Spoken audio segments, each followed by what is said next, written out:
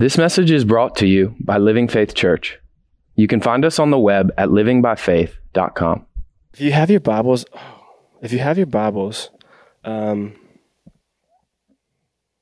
give yourself a pat on the back. I want to start, goodness gracious, I don't even know where I'll start. Let me start with recapping though. I don't want to go back just for the sake of going back. I want to go back for the sake of going forward together on the same page. So we're talking about, right now we're in a teaching called Unhindered Trust. The whole purpose of what we're doing here in this school is we're trying to unhinder trust. And earlier on, I mentioned how you can't unhinder something if you don't know what it is. So I want to get on the same page with what trust is, what faith is. With that, I think who are some people that you trust? So you don't have to answer this now, but just let them pop in your head. Let them pop in your heart. Think of the person you trust the most. Who do you trust at your lowest points of your life? Who do you trust at your highest points of your life where you want to just share with them things? Who do you trust with your secrets? Who do you trust with your kids? Who do you trust with your spouses? Who do we trust the most? And I would bet that whoever popped into your head for who I trust the most is who you have the most relationship with. I would bet that who you'd say I trust at my lowest point is who you've been the most intimate with. There's a huge correlation. Trust is built in the context of intimacy. It doesn't happen overnight. I don't like these people that I trust with my whole life, with my kids, at my lowest points, at my highest points. Those people, some of you guys are in the room right now. Those people, it didn't happen overnight. It happened over sometimes decades, but it started somewhere. And so this is what we're talking about tonight. There is no formula for it. The people I trust the most, there's no formula. It's super messy. In fact, there's so many tears and some cuss words and different things that during fleshing out intimacy, it's been so messy. But we've gone deeper and deeper and deeper and deeper. And it doesn't happen through this I don't have a regimen for intimacy. It's built through words, through conversation with each other. We talk. Words are a tool that we use to build relationship. Words are a tool that we use to build intimacy with people. That's how we build. And that's why in Romans 10:17 it says that faith, this trust we're trying to unhinder, it comes by hearing, and hearing by that's it. These tools that God is using with us, he's trying to build this trust with us so he can birth something on the earth through us. It's fun. It's really cool. We're great. But when I first heard that verse, I think I was 14. I was like, what do you mean? So I'll just put my Bible on repeat because if I just hear enough words, then I'll build trust, right? But that word is very specific, that faith comes by hearing and hearing by the word of God in Romans 10:17. That word actually is rhema, which we've talked about before, and I'm sure you guys are professional Christians, but just for the sake of being on the same page, let me just say this. Rhema is defined as an utterance by a living voice. Something sometimes is taught the spoken word of God versus the written word of God. I'm fine saying that, whatever you want to use it as, but it's important to catch this, that just because it's a spoken word of God that we're hearing doesn't mean we're going to be looking for an audible voice come from heaven going, Nathaniel, put that donut down. You know what I'm saying? That sometimes that can really hinder our relationship with God because we're looking for something that God, he's spirit, he's joined his spirit with our spirit, and we're communicating spirit to spirit, which words are a great tool. But let me paint a picture of how I communicate with my son. I tell him, Levi, we're going to the store, we're going to buy a toy. And he goes buck wild. He's like, yes. You can ask, his mom's in the room tonight. You can ask her. He's like, yeah. He goes, it's actually indistinguishable. You cannot tell the difference between him playing with a toy and me telling him we're going to go get a toy to play with. That's faith. A living being communicating with a father, communicating with his son. And he receives this thing. And he goes, he has no toy, but he dances like he's got a toy. He can't see the toy, but he has this hope of things that's not yet seen. He's got this evidence of things hoped for. You see what I'm saying? There's an evidence. Just his dad saying he's going to get a toy is as good as him having a toy. There's no difference between the dancing. This is what we talked about before. But I'll tell you this. I'm saying in English, I'm going to get you a toy. But there are times that I communicate, I don't have to say any words to him. One time I slept in his room. I put my bed down. I put a bed down next to his, and I just slept in his room. His room is pitch black. You can't see anything at all. And I don't typically do this. This is the first time we've actually slept together since he was like a baby, and I actually needed to. So it's so abnormal for him that he's freaking out.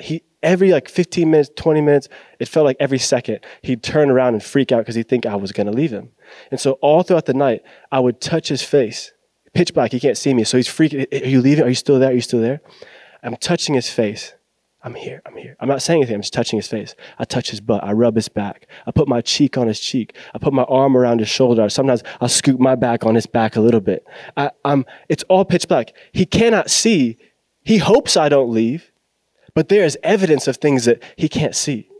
You see what I'm saying? There's communication from a father to a son that he can't see. It's in pitch black. He can't see it, but he has evidence. Why? Because I'm communicating with him, and I'm not necessarily using words. Some of you guys have had that touch from the Father, and you're like, that can't be God. But it's him. He's communicating. Please don't discredit that. This is what we're talking about unhindering. Let's take the roof off of it. Let's break free from our box we put in, thus saith the Lord, don't touch that donut. God could tell you, listen, you don't want those love handles. You don't want to touch you in the love handle. But anyways, all right, let's keep going here. So does that make sense?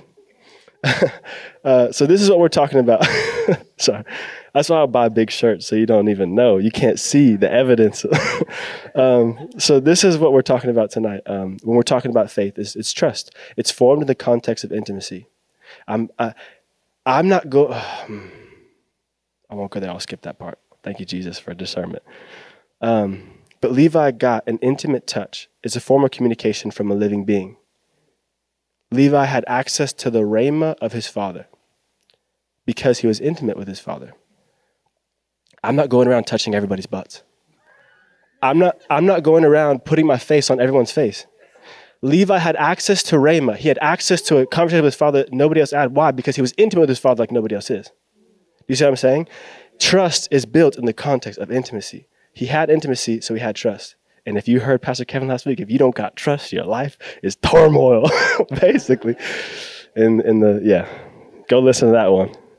I was like, I was getting hit in the chest. Anyways, so when we're not willing to get intimate with God, we automatically hinder our trust. We think we can avoid intimacy with God, but then still live faith. It handicaps our faith. So trust is built in the context of intimacy, yeah? So let's take the roof off intimacy tonight, okay? Can we just unpack it for a little bit? Just kick the roof off intimacy. Okay, good. I'm so glad you guys are in the mood for it. Never mind. I won't make that joke. I'll just say, I've been really trying, baby. You know that song? All right, cool. Anyways, let's define it first. Sorry. Let's unpack intimacy. Everyone lock in. Don't get lost. Okay, let's take the roof off intimacy. Let's define it. So for me, taking the roof off something, it helps for me to define it. And what I did when I was studying this, I was looking for something crazy profound, but it's actually super simple. And sometimes we can actually look for a complex way around intimacy because we'd avoid the simple truth of intimacy. And I'm not like attacking you guys. I'm saying this. You can ask Pastor Abel. He was like, "How are you doing?" I was not doing well, and he was like, "What's going on?" I was like, "Well, I just want a more complicated thing. I just want to make this more complicated because I don't want it to be as simple as I need to be loved right now." But sometimes that's easier. But it is very simple, the definition of intimacy. All the definitions boil down to closeness. So when we look at intimacy like that, let's talk about a conversation. Maybe you have a conversation with a friend. If you're having an intimate conversation with somebody, then you walk away from that conversation closer. Simple as that. And this idea of closeness and intimacy it's everywhere in the Bible, from Genesis to the New Testament, all the way through. God will not shut up about closeness. He's obsessed with it. His heart for nearness is absurd. And so, I wonder why. But the closeness, the intimacy is this common theme throughout the Bible. And I just kind of want to unpack that common theme. It's broken down into one heart throughout the whole Bible, but there's two main expressions. Cool. And the two main expressions are this. What am I consuming? What am I allowing in? That's the first one. Intimacy. Now in the same heart, different expression is this. What is consuming me? What am I in? What am I covering myself in? So what am I consuming? What am I allowing in? That's the first expression. But the same heart is intimacy. And then 2 is what am I in right now? What is consuming me? What am I hiding in? What am I covering myself with? Cool? Because you can't get any more intimate than that. You can't get any closer than inside.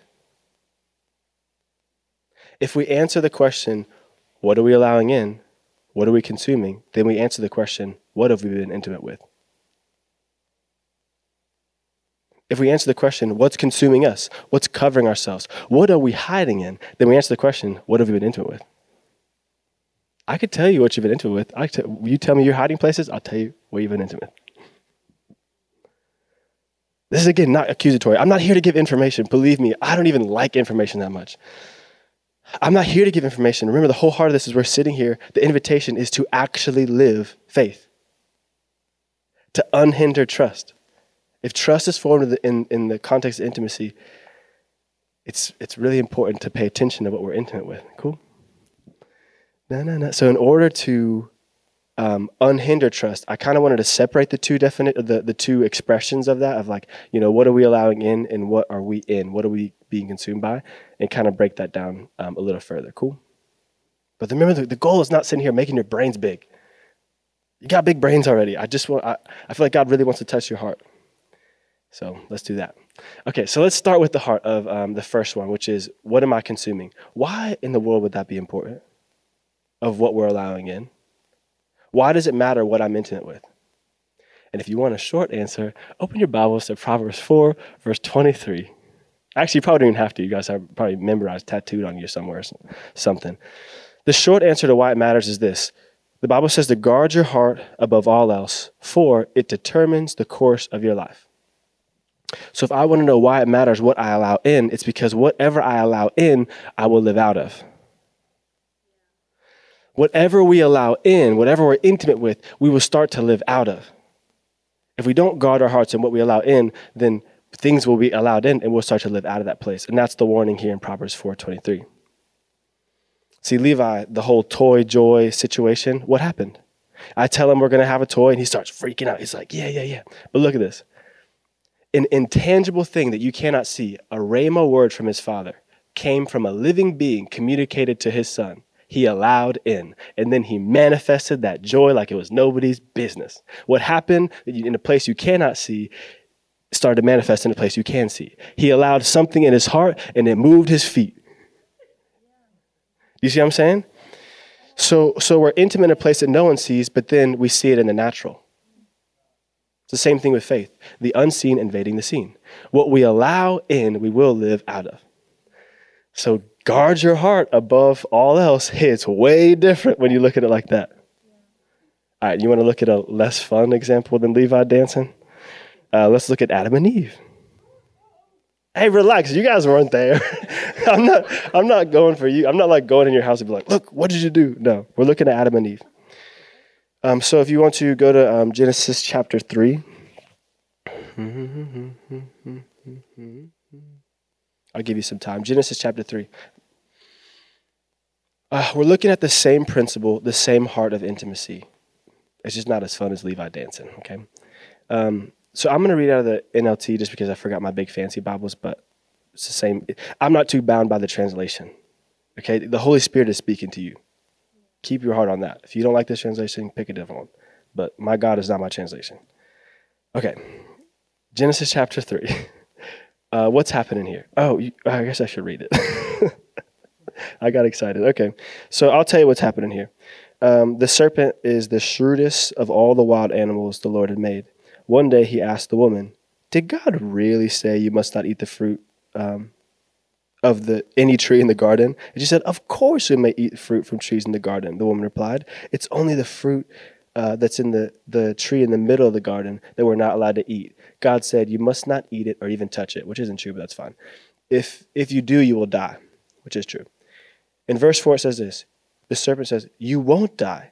The serpent replied to the woman, God knows that your eyes will be open as soon as you eat it, and you will be like God, knowing both good and evil.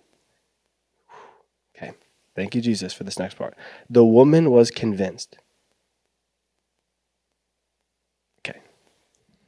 What's happening here? Very similar to me and Levi, but just way different. Way, way different in the sense of this. We're both having a conversation with a living being. Pay attention to what she's allowing in. We haven't grabbed a fruit yet. She's having a conversation and she's being intimate with an idea. She's having a conversation and she's being intimate with an image. She's letting an image in. She's imagining something. She's letting a conversation. She's being intimate. She's allowing something in way before she allows something in the natural. What's happening in the unseen is now being fleshed out in the next part in verse 7. She grabs the fruit. She eats it. She's convinced within her heart. She didn't guard her heart. She allowed something in. She was intimate with it. And then in the natural, it reflected. She ate a fruit. You see how guard your heart hits way different now? Isn't that crazy? Okay, so, yeah, all right, good. So then what is the result of her intimacy? Okay, let's read on. Okay, I'll read 6 again, then we'll go to the result of her intimacy. So she was convinced. She saw the tree was beautiful, and the fruit looked delicious, and she wanted the wisdom it gave her. So she took the fruit and she ate it. Then she gave some to her husband who was with her, and he ate it too. At that moment, their eyes were opened, and they suddenly felt shame in their nakedness. So they sewed fig leaves together and they covered themselves.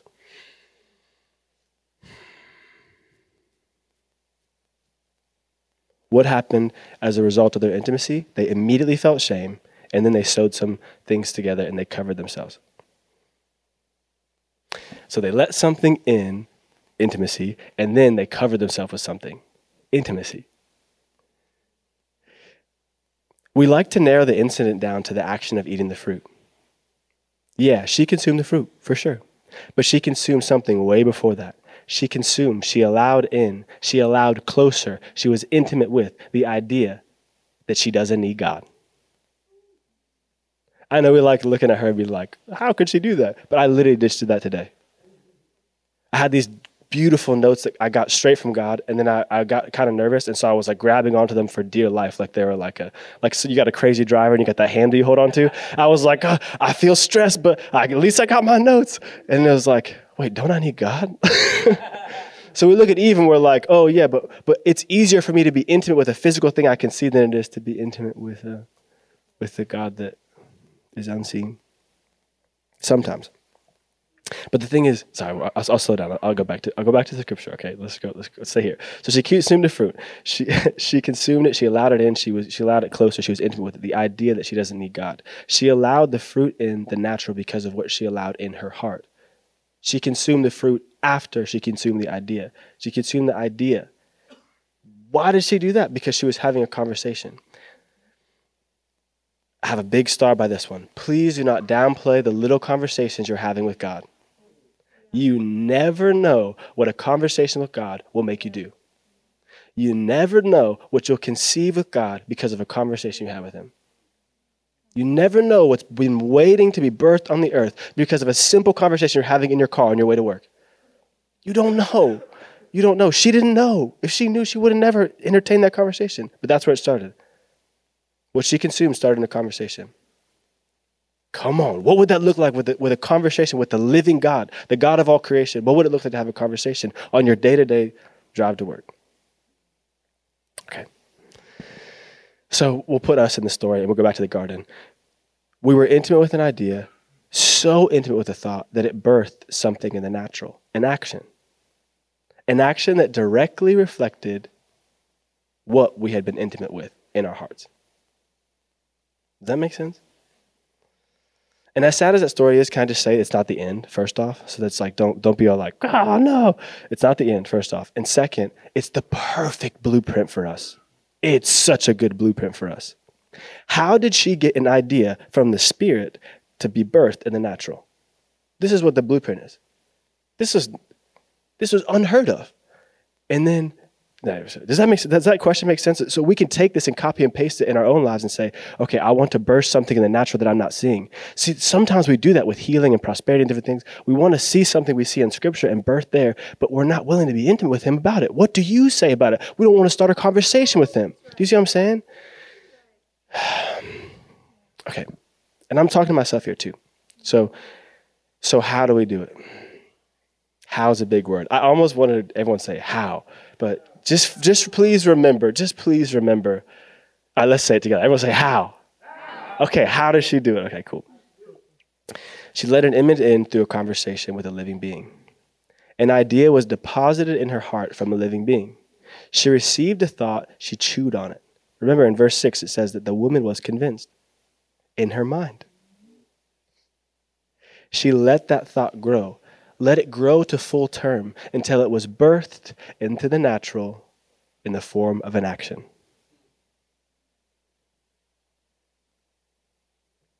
Not just any action. The action was directly reflecting who she had been intimate with. I'm going to tell you right now, we're about to have a son next week. If that kid comes out with red hair, we're going to have a problem. And that's nothing against anyone with red hair. But our kids look like their parents. So if you look at what happened in the story, what did that idea do to her? It killed, it stole, and it destroyed. Sorry, I wasn't trying to distract you. I'm being so serious in the sense of this. The idea that she conceived inside of her, it stole from her, it killed her, and it destroyed. You look at the nature of what happened in the garden, and it goes right back to who fathered it in her.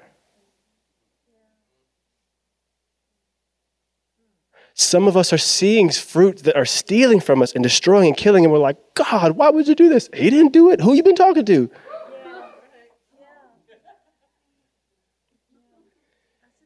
But remember, it's not the end of the story. It's just a blueprint. All right, it's just a blueprint. All right, everyone's like, don't get mad. Okay. So there's a blueprint. So then how do we take this beautiful principle of intimacy and apply it in a life-giving way? Can I tell you, it's actually really fun. It's in Luke chapter 1. So we have Genesis, the beginning of the Bible in the Old Testament, and then we have the beginning story of the gospel here. It's in Matthew too, but Luke's just a little bit more juicy. So if you want to go to Luke chapter 1, verse 34 and 35, the whole story kind of starts in verse 26. So if you're taking notes, Luke chapter 1, verse 26, okay?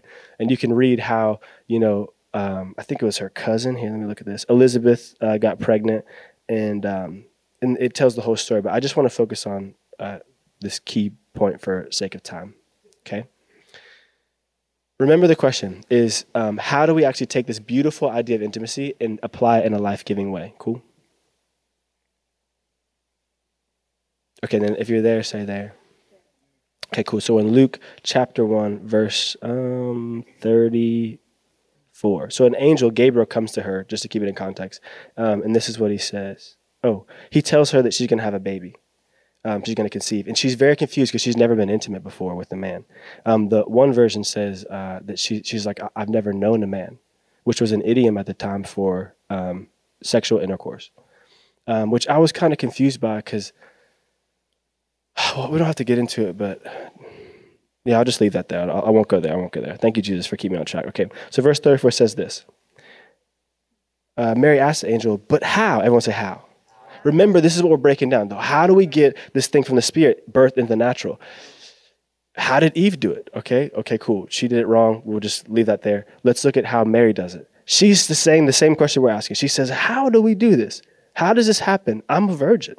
How am I supposed to have a baby? I'm a virgin. The angel says in verse 35, says this, the Holy Spirit will come upon you, and the power of the Most High, please somebody say Most High, will overshadow you. So the baby will be born.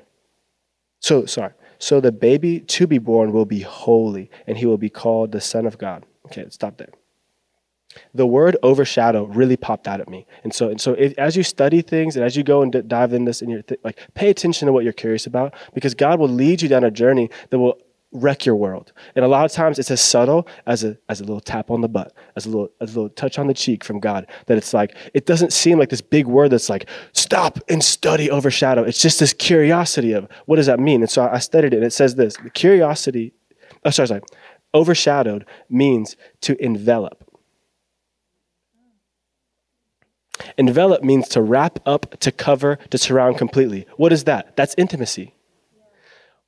What are we allowing in, and then what are we covering ourselves with? What are we in right now? So what was happening was nothing's happened there. It's a rhema. It's a living being saying, here's what's going to happen. And then something's birthed in the natural. But what happened? He's explaining, here's how it's going to happen. The Holy Spirit's going to come on you, and the power of the Most High, please somebody say Most High. Most High will overshadow you. And that word overshadow means to cover you, to wrap you up, to be intimate with you, okay? Isn't that good stuff? Okay. So the Holy Spirit will come upon her, and then it will overshadow her, which means envelop, which means to be intimate with her. Okay. There's one other place in Scripture that really breaks down practically how we do this. Because I know you guys are thinking like, okay, that's great for Mary, but I'm not going to birth Jesus on the earth, right? I had that thought of like, okay, but she can see, she's the Virgin Mary. We have whole prayers for her. Like, that's a special thing. That's not for me. Well, let me tell you how it looks like for us. In Psalm 91, verse 1. Evangeline, will you put this up here?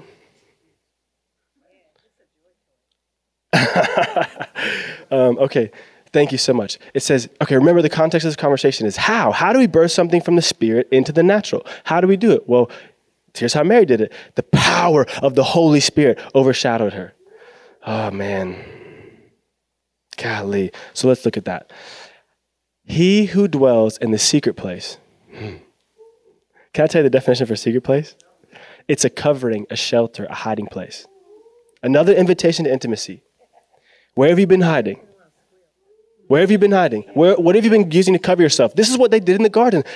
They ate something, they consumed something, and they covered themselves. Don't look at me. They felt shame. This is what we're invited to do. But the good side of this is he who dwells in the secret place, in the covering, in the shelter. Someone say shelter.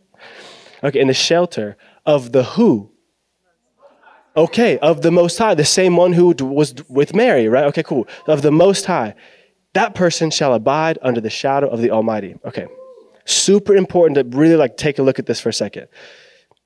If we can learn to practice this right here, if we can learn in every circumstance to dwell in the shelter of the Most High, okay, just take a second and just imagine what it would look to practice that, okay? Let that image in of what would my life look like if I dwelt in the shelter of the Most High. What would your work, what would your marriage, what would your parenting, what would your school life, what would all that do if you dwelled in the image of the Most High? In the shelter of the Most High.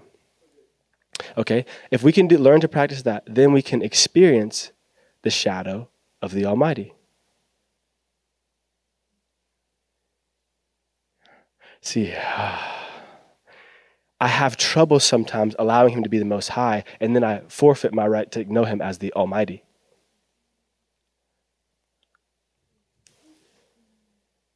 And not just in church. I'm talking about abide in the shadow. That word abide is everything. If we can learn to dwell in the shelter of the Most High, then we can enjoy abiding in the shadow of the Almighty. So how do we practice this? I'll give you a real practical, just basic. We're all outside. Just imagine we all go outside. We're getting our cars about to go home. We see a funnel cloud for a tornado, and somebody yells, "Take shelter." What do? You come right back inside the church. Okay, now here's the thing. Now, to keep this in context, we're talking about how do we dwell in the shelter of the Most High? How do we do it?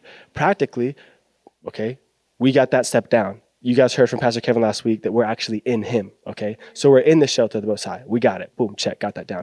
But what does that mean if a tornado hits here? If the tornado wants to get to me, it has to go through my shelter. You see what I'm saying? This shelter we're invited to be intimate with is actually becoming a filter for every circumstance we're in. If my circumstance wants to get to me, it has to go through my shelter. So my Most High becomes my filter.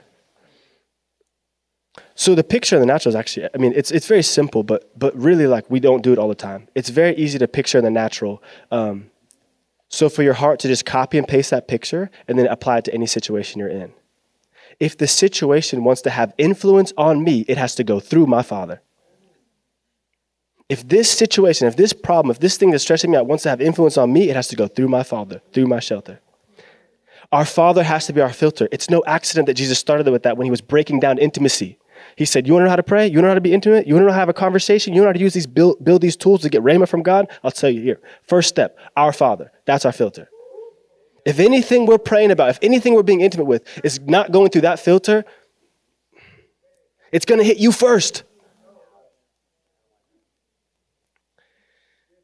It'd be as silly as me, you said, take shelter, I'm just go stand on the roof. Like, I got this tornado. If you put yourself higher than the Most High, I promise you're going to be sad. I'll tell you this. The young adults are having a paintball group. Please sign up. I think, what's the date? The 22nd. Sign up. They need more people. I'll tell you this. I've been one time. I'm not going back. And it's not because I'm having a kid. So I'm sorry if it's bad for promotion, but this is how it works. They set up these very small shelters, inflatable, small on this table. And I sit there and I have to crawl and duck. And I'm not that flexible and I'm scared. And so I'm sitting here scared behind the shelter, but I need to know what's going on because there people are popping off. Pop, pop, pop, pop, pop, pop. So I pop my head up. I put myself above my shelter. I got it everywhere. I got it in the neck. I got it in the soul. I got it in the pride. But what I'm saying is this, is if we put ourselves above our shelter, sometimes we do that with God, and then we're like, I'm more important than you. I'm more wise than you. Don't worry. I don't need you at work. I don't need you in this conversation with my wife. I'll figure this out. I know the right thing to do as a husband. I know the right thing to do as a parent. I know the right thing to do at school with this teacher, whatever it is. I know. You sit right there. I got it. And then we get hit, and we're like, God, why is this happening to me? It's God. Excuse me. Which God? You're your God. Not you, me. I'm talking to me. Just take it easy. Okay, cool. So to dwell in a shelter of the Most High means I have to come under. Think paintball. I have to come under it. I have to go low. Does that make sense? Okay. So let's just recap just because I don't want to lose you here. To dwell in a shelter of the Most High, my shelter is my covering. I have to come under my shelter. If I'm higher than my covering, then I'm uncovered. If I'm more important, if I matter more than God, then I'm uncovered. And it's not because he's a mean God. I think this sometimes we think this verse is like a threat, like, you better put me first, you better praise me or else I'll make sure bad things happen to you. This is not a threat. That's not his heart. He doesn't need to be lifted high. He's lifted very high already. God is not punishing us for not praising him. We're out here standing on the roof in the middle of a tornado. That's what's happening.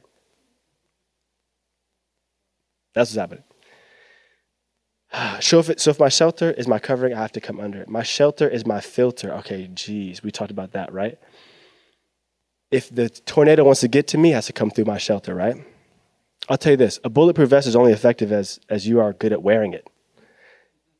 A bulletproof vest is no good in your trunk. Like, don't shoot me, I got a bulletproof vest. It's like, where? It's like, it's in my car.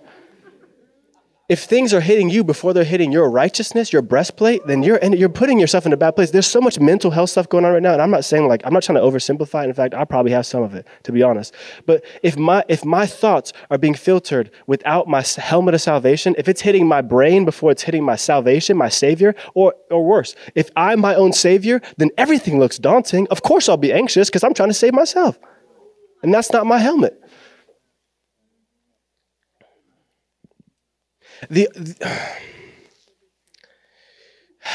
Okay, yeah, thank you, Jesus. Gosh, I want to go there, but I just don't feel peace, so we'll keep going. Thank you, God. Okay, does that make sense, though, to recap the armor, sorry, not the armor of God. I would love to talk about the armor of God. Just you go look at the armor of God scripture on your own, because God does not tell me to talk about it. So you go, please do your homework for me, and then we can talk about it in a coffee shop or something. But for this teaching, let's just recap. In order to dwell, can you put that verse back up there, Evangeline? Thank you so much. In order for me to dwell in the shelter, in the secret place, in the shelter of the Most High, I have to come under and I have to use him as a filter, okay? But then if I do that, I get to abide under the shadow of the Almighty, all of his power, all of who he is.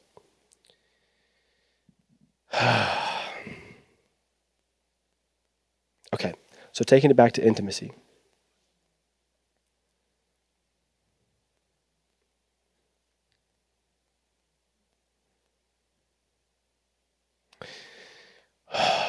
Taking it back to intimacy, what am I hiding in?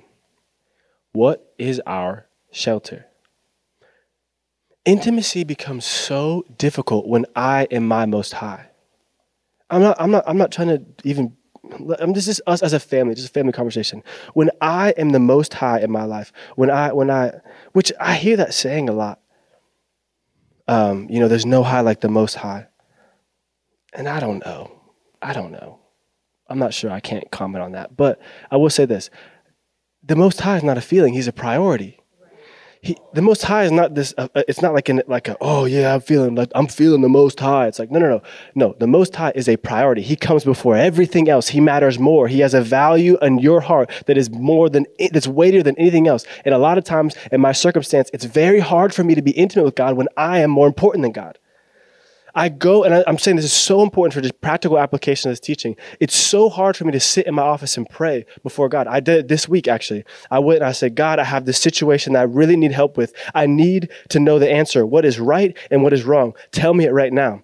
But I wasn't looking to be intimate. I was looking for the answer so I could get it right on my own, apart from God. Just like Eve. Do you want to not need God anymore? Bite on into this fruit. Have I got the fruit for you? She was intimate with that idea of being independent from God. And so she put herself outside of her shelter. And so she got hit. And that's the thing. God was not punishing her for, how dare you do this? She chose to say, God, I'm doing this apart from you now. And then she got hit by the tornado on the roof. And she's like, why, God? But that's not God's fruit. Is not killing and stealing and destroying. She had to learn that from who she's been intimate with. And the same thing happens to us, though, in prayer. Sometimes I go to God and I'm like, God, please help me with this circumstance. And especially some of you guys have wonderful relationships with God. And I'm talking about beautiful, intimate, but then push comes to shove and things get tough, right? And then it's like so hard to hear God's voice all of a sudden.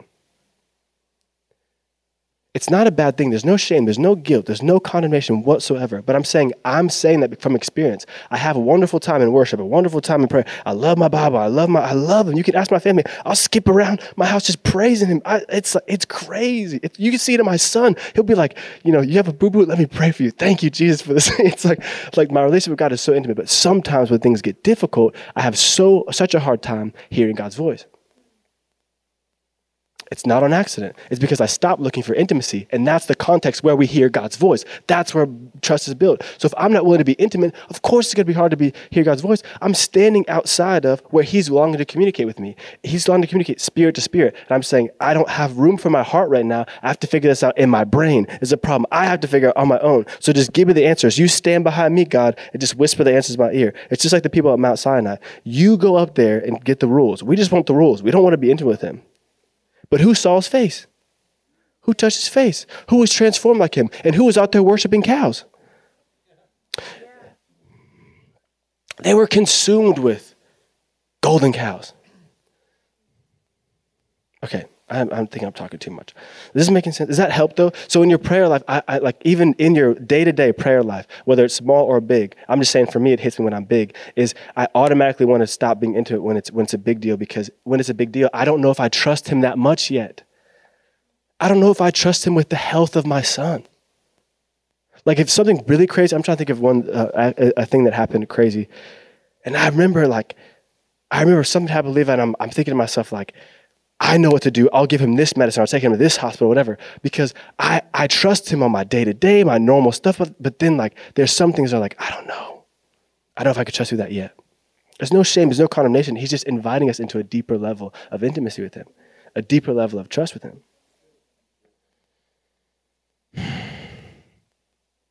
I'm not an expert. I'm just trying to like throw stuff out that might help, okay? And I think that's all I can help with, I'm pretty sure, so I'll be done.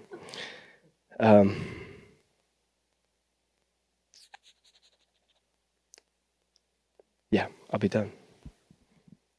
Jesus, we trust you.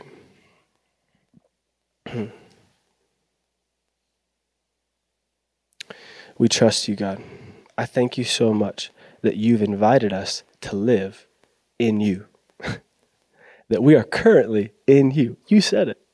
We're in you. The same way that you're in the Father, we're in you. I thank you so much. We've been invited to a lifestyle of intimacy with you, and we say yes to it now. We allow that idea of, oh, we're in you, to consume us, we just chew on it. We let that image in of what it's like to be in you, to have our spirits join with your spirit. And let that be our covering. Let that be our shelter. Let that be our hiding space. Let that be what we come under. The fact that we get to live in you. And I thank you that you are in us, God, that we're just full of you. We're overflowing with the fullness of God we've received. Oh.